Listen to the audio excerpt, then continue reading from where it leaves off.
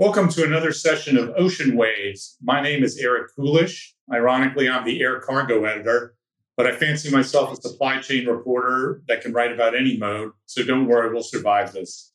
Plus, I've got a great guest who will educate me about ocean freight economics and the mega trends that are impacting the market.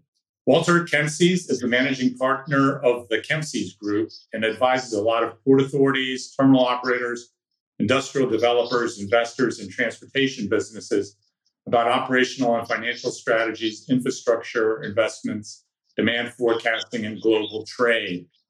He previously led JLL's ports, airports, and global infrastructure practice, and before that was chief economist for Moffitt Nickel, and now he's a supply chain advisor on a committee to the U.S. Department of Commerce. The thing I like about Walter is that he always has some insight that gets ignored by the expert consensus. So he's thought-provoking and very informative. Walter, thank you for joining me to discuss global supply chain issues. It's great to be here, Eric. Good to see you, even if just virtually. Right. The pandemic has caused a lot of disruption in our personal lives, but also with supply chains. There's stress like never before. Container yards are clogged. Truck and rail capacity is overwhelmed. Ships are backing up out to sea at the ports. Retailers have empty shelves. And automakers have had to idle plants because they can't get parts. Briefly, Walter, can you tell us how did we get into this transportation chaos and when do you see some normalcy returning? Okay, great. I have a slide up here, and the data you see in the top chart, this is not seasonally adjusted retailers' sales. So there's a lot of talk all the time in the news about retail sales. In my world, in my freight movement world, I could care less about retail sales. I care about retailers' sales. The retailers are the ones who import a lot of the goods that come through our ports, particularly in containers. And so this top chart is not seasonally adjusted retailer sales. You can see there's a spike in every year that happens in December. There are holidays in December. People buy a lot of gifts, especially at the last minute, something I would not advise trying to do this year. But what we see here is that we had the traditional spike in 2020, and then we had the drop that normally comes afterwards. You get out of the holiday season, but we didn't. What happens is starting in February, the retailer sales shoot back up again, and a lot of this spiking in retailer sales is related to the fiscal stimuli that were passed both in 2020 and 2021. And basically, we have been at peak retail sales ever since, I would say, last year, June. So a lot of those sales are served by importing goods in containers and into the main ports.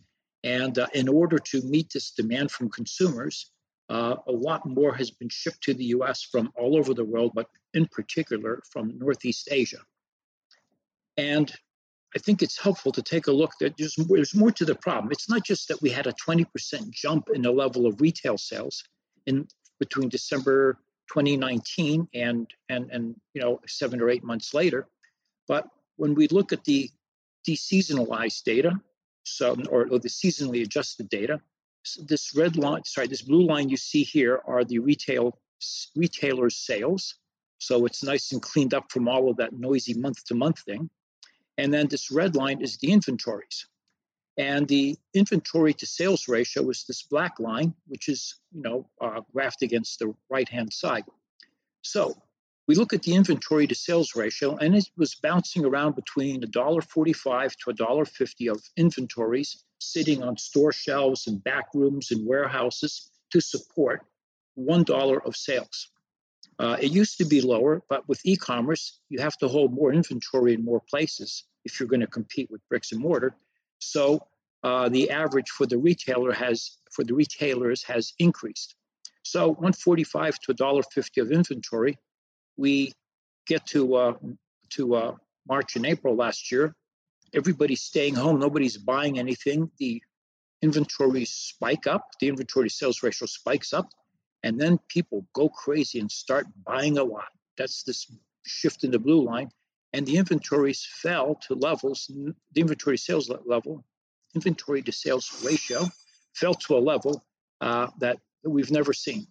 And the key thing here is the inventories. They fell as people were buying a lot, and we couldn't get stuff into the US because China hadn't completely reopened, Japan hadn't completely reopened. And the retailers have not, at least until July, were not able to get their inventories back to where they needed to be. So they're currently sitting somewhere around 2016 levels, at least in July they were. And the sales are at a level that in 2019, you might not have forecasted those sales reaching until maybe 2030. Definitely not before 2027.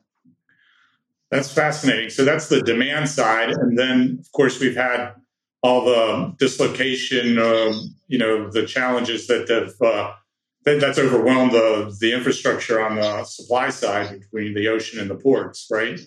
So yeah, that is the absolute source and foundation of what happened. So basically, when you look at the level of containers coming in through some of the main ports like Los Angeles, Long Beach, New York, Savannah, their volumes are running each month 20% higher than they were at any other time. And what happens is when those ships start getting anchored at the ports, as soon as they finally get a berth to get into, they dump everything and often void the second port of call, third port of call stops and head back to Asia because they've been sitting there, a week or more in places like Southern California. So the problem starts to spread more through the system because if you're an importer in Oakland, now you've got to go get your stuff and dray it up from LA. Good luck with that, because if you do that, you're pulling a chassis out of the Los Angeles chassis pool, and they really need those chassis. So, and then the exporters have to dray their stuff down to LA to find an empty box and get it loaded at the port. And right now, with all of the shortages of truck drivers that we see, of railroad workers, port workers, it's very difficult for the importers to get their stuff away from a port city and into the inland areas. So here's an interesting, puzzle. Retailers' inventories, as you just saw, are at 2016 levels, at least in July they were. And the industrial real estate, the distribution centers and the warehouses around the ports are at vacancy rates in the main ones that are effectively zero. I know some real estate people report it as being 1 or 2%, but the reality is if you take a look at all those empty buildings where people have signed leases but not moved in yet, and take that out of the vacancy calculation, you're pretty close to zero. It's so bad that many of the importers have to keep stuff in containers sitting on chassis at their warehouses, again, depriving the chassis pool. And a lot of them are just leaving their boxes at the port because they literally have no place to go. And I saw somebody say, oh, that's because they don't want to pay rent for a new warehouse. What new warehouse? What warehouse? You go to LA, you go to the Inland Empire, you go to Savannah, you go to New York. There's effectively 0% vacancy. It's not that they don't want to pay for, to lease additional physical space. There is none to be had. So that's and the weird thing is when you look inland, the warehouses and distribution centers aren't full. So we're really clogged at the ports. Yeah, right. And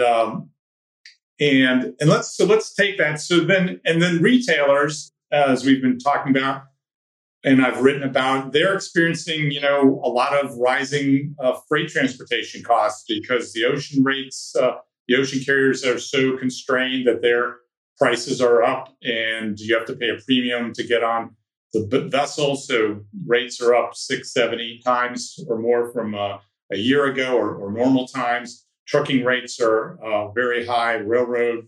And so those costs are being borne a lot by the retailers, and some of that's going to be passed on to the consumer. So talk to us a little bit about where you see inflation, freight transportation inflation, and consumer CPI inflation, and also a couple other things are coming down the pipeline. The Evergrande property developer in China that might default, and also the U.S. The U.S. Treasury or debt ceiling. If Congress doesn't raise the debt ceiling in time in the next few weeks, what could those things? How could those things affect the economy and goods purchasing? Yeah, so let's start with the inflation story. I'm not going to load the slide, but I have a chart in that deck that plots the consumer price index. for urban areas, and it excludes food and energy, because that's what we really watch. Food and energy go all over the place. So it's running. It got up to a little over 5% in July, and then the August reading was was below that by maybe 20, 30 basis points.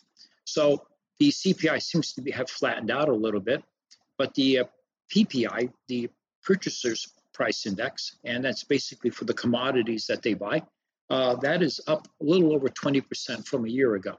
So they're getting really tight on the commodities.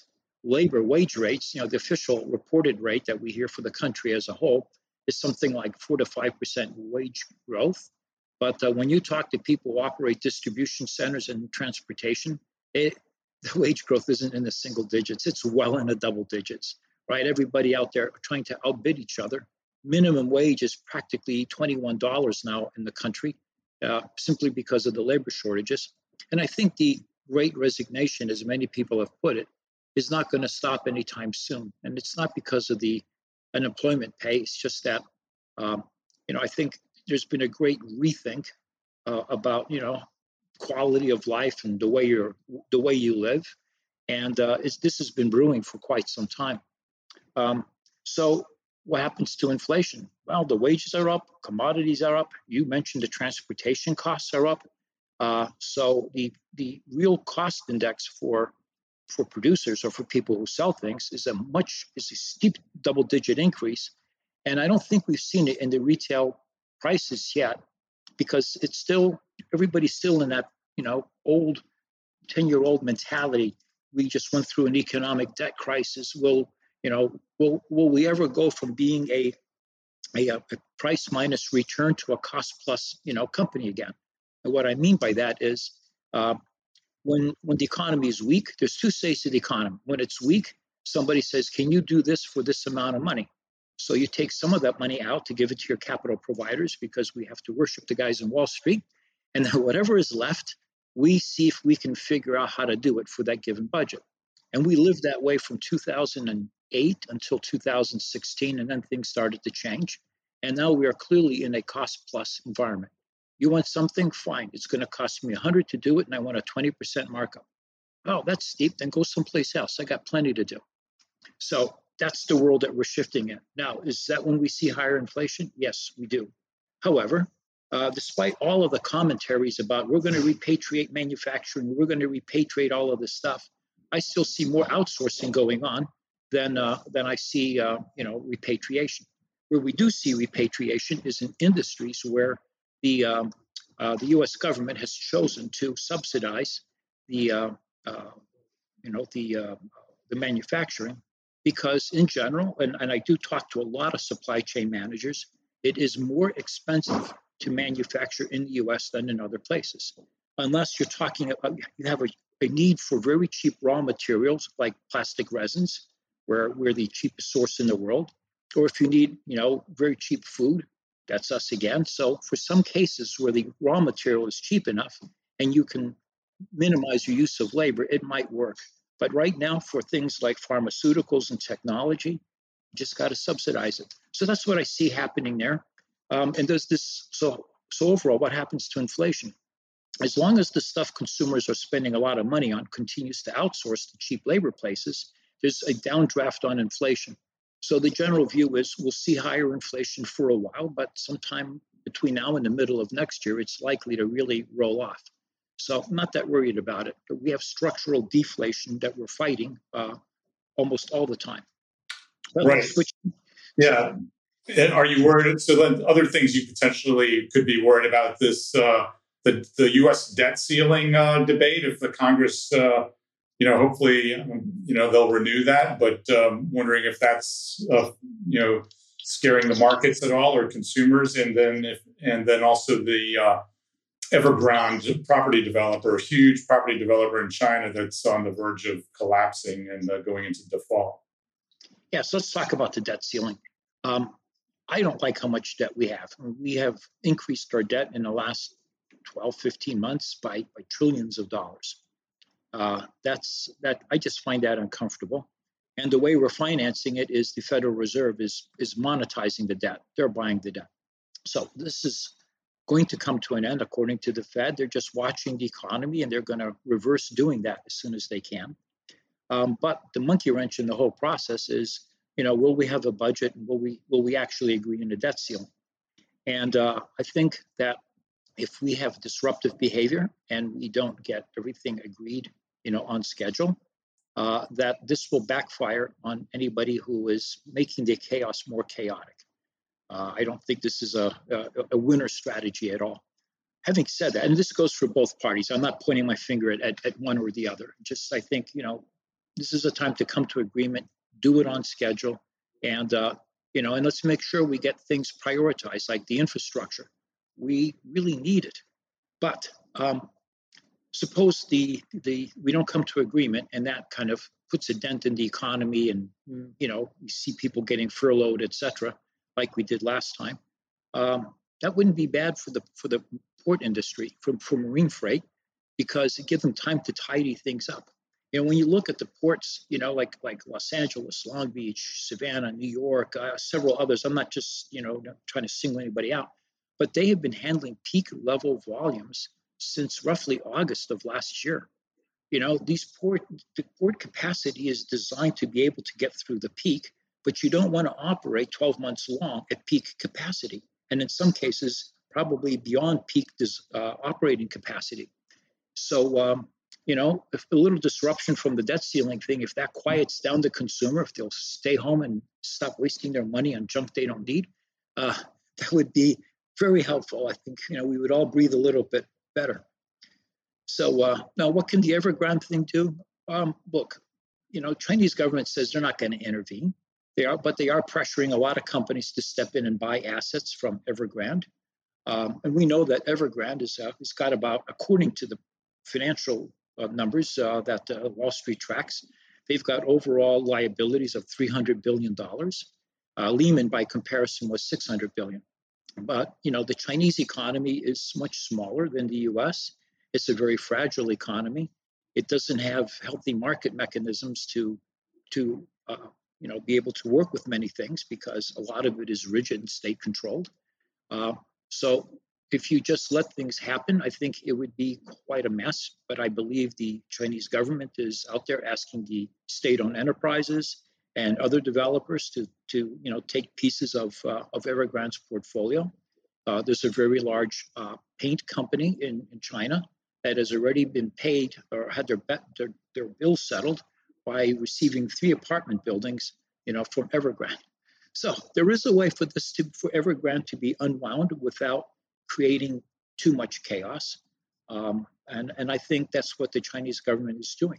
Evergrande is not news, right? The Wall Street and the other folks knew that they were too heavily indebted for quite some time, but the time to really start unwinding before something hits the fan was 2 weeks ago, and that's what they've been doing. So I'm not as concerned about that. Right. Let's go back quickly to some of the ocean issue. I know that the ocean carriers don't have, as we've discussed, don't have any free vessels available. They're chock-a-block, used up. The containers are used up, but they've got some big orders into shipyards and the ships are supposed to come online, I think, in 2023, I believe.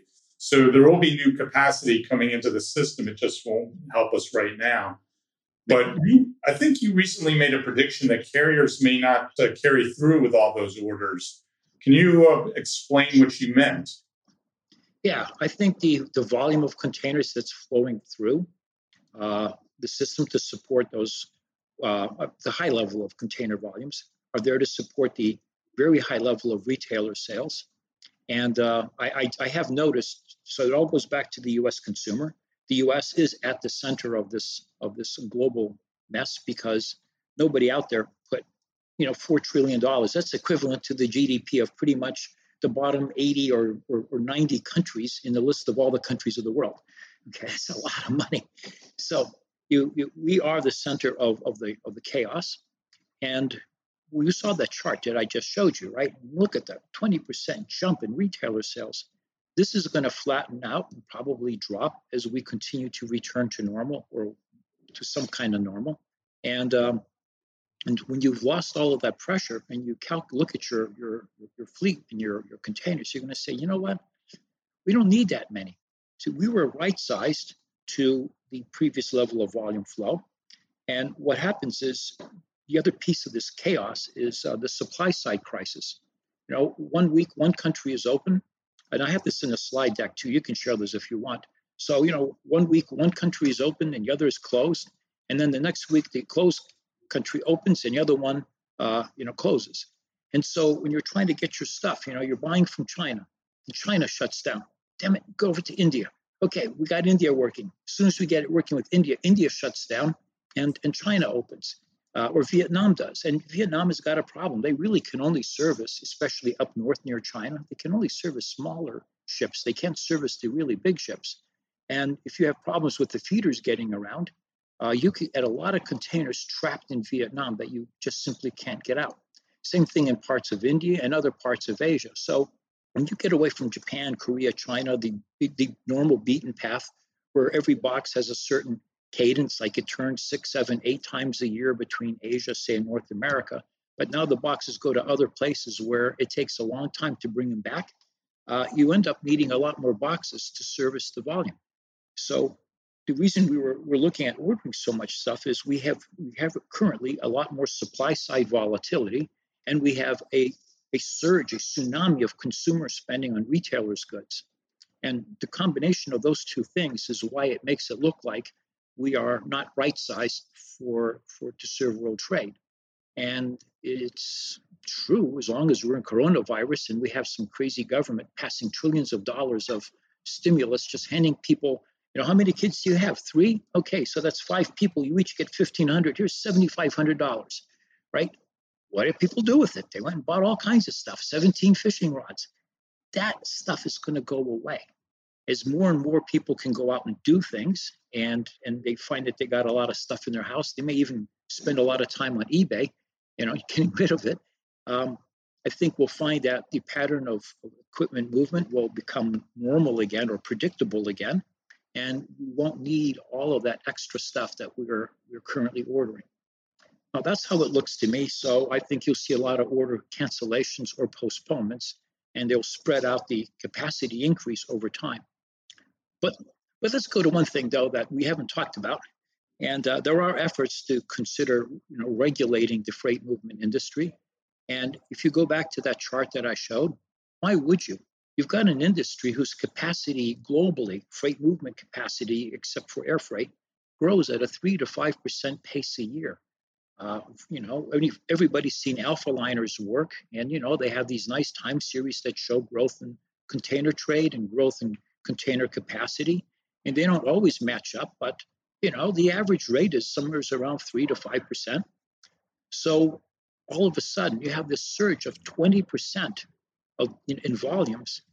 There's no way this global industry, much less even in the US, could we have ever increased the capacity that much. So yelling at folks who behave rationally and don't overinvest in capacity so they don't get fired or go bankrupt is a really not smart thing to do. So just wanted to get on my soapbox there for a minute. This isn't the right time to try to, you know, come up with things that would be better discussed during normal times. Right. Let's see if we can just squeeze in a couple more questions. But along those lines, to piggyback off of that, what do you think about what the Port of Long Beach and LA are trying to do with some new program to try and implement it like close to a 24/7 operation with these, you know, extra night shifts, third shifts into the, you know, wee hours of the night and morning? Do you think that's a good process improvement or sustainable? Well, they will not work unless you can get the distribution centers and the warehouses nearby able to get the stuff that they need to get out of there so that the new stuff arriving has a place to go.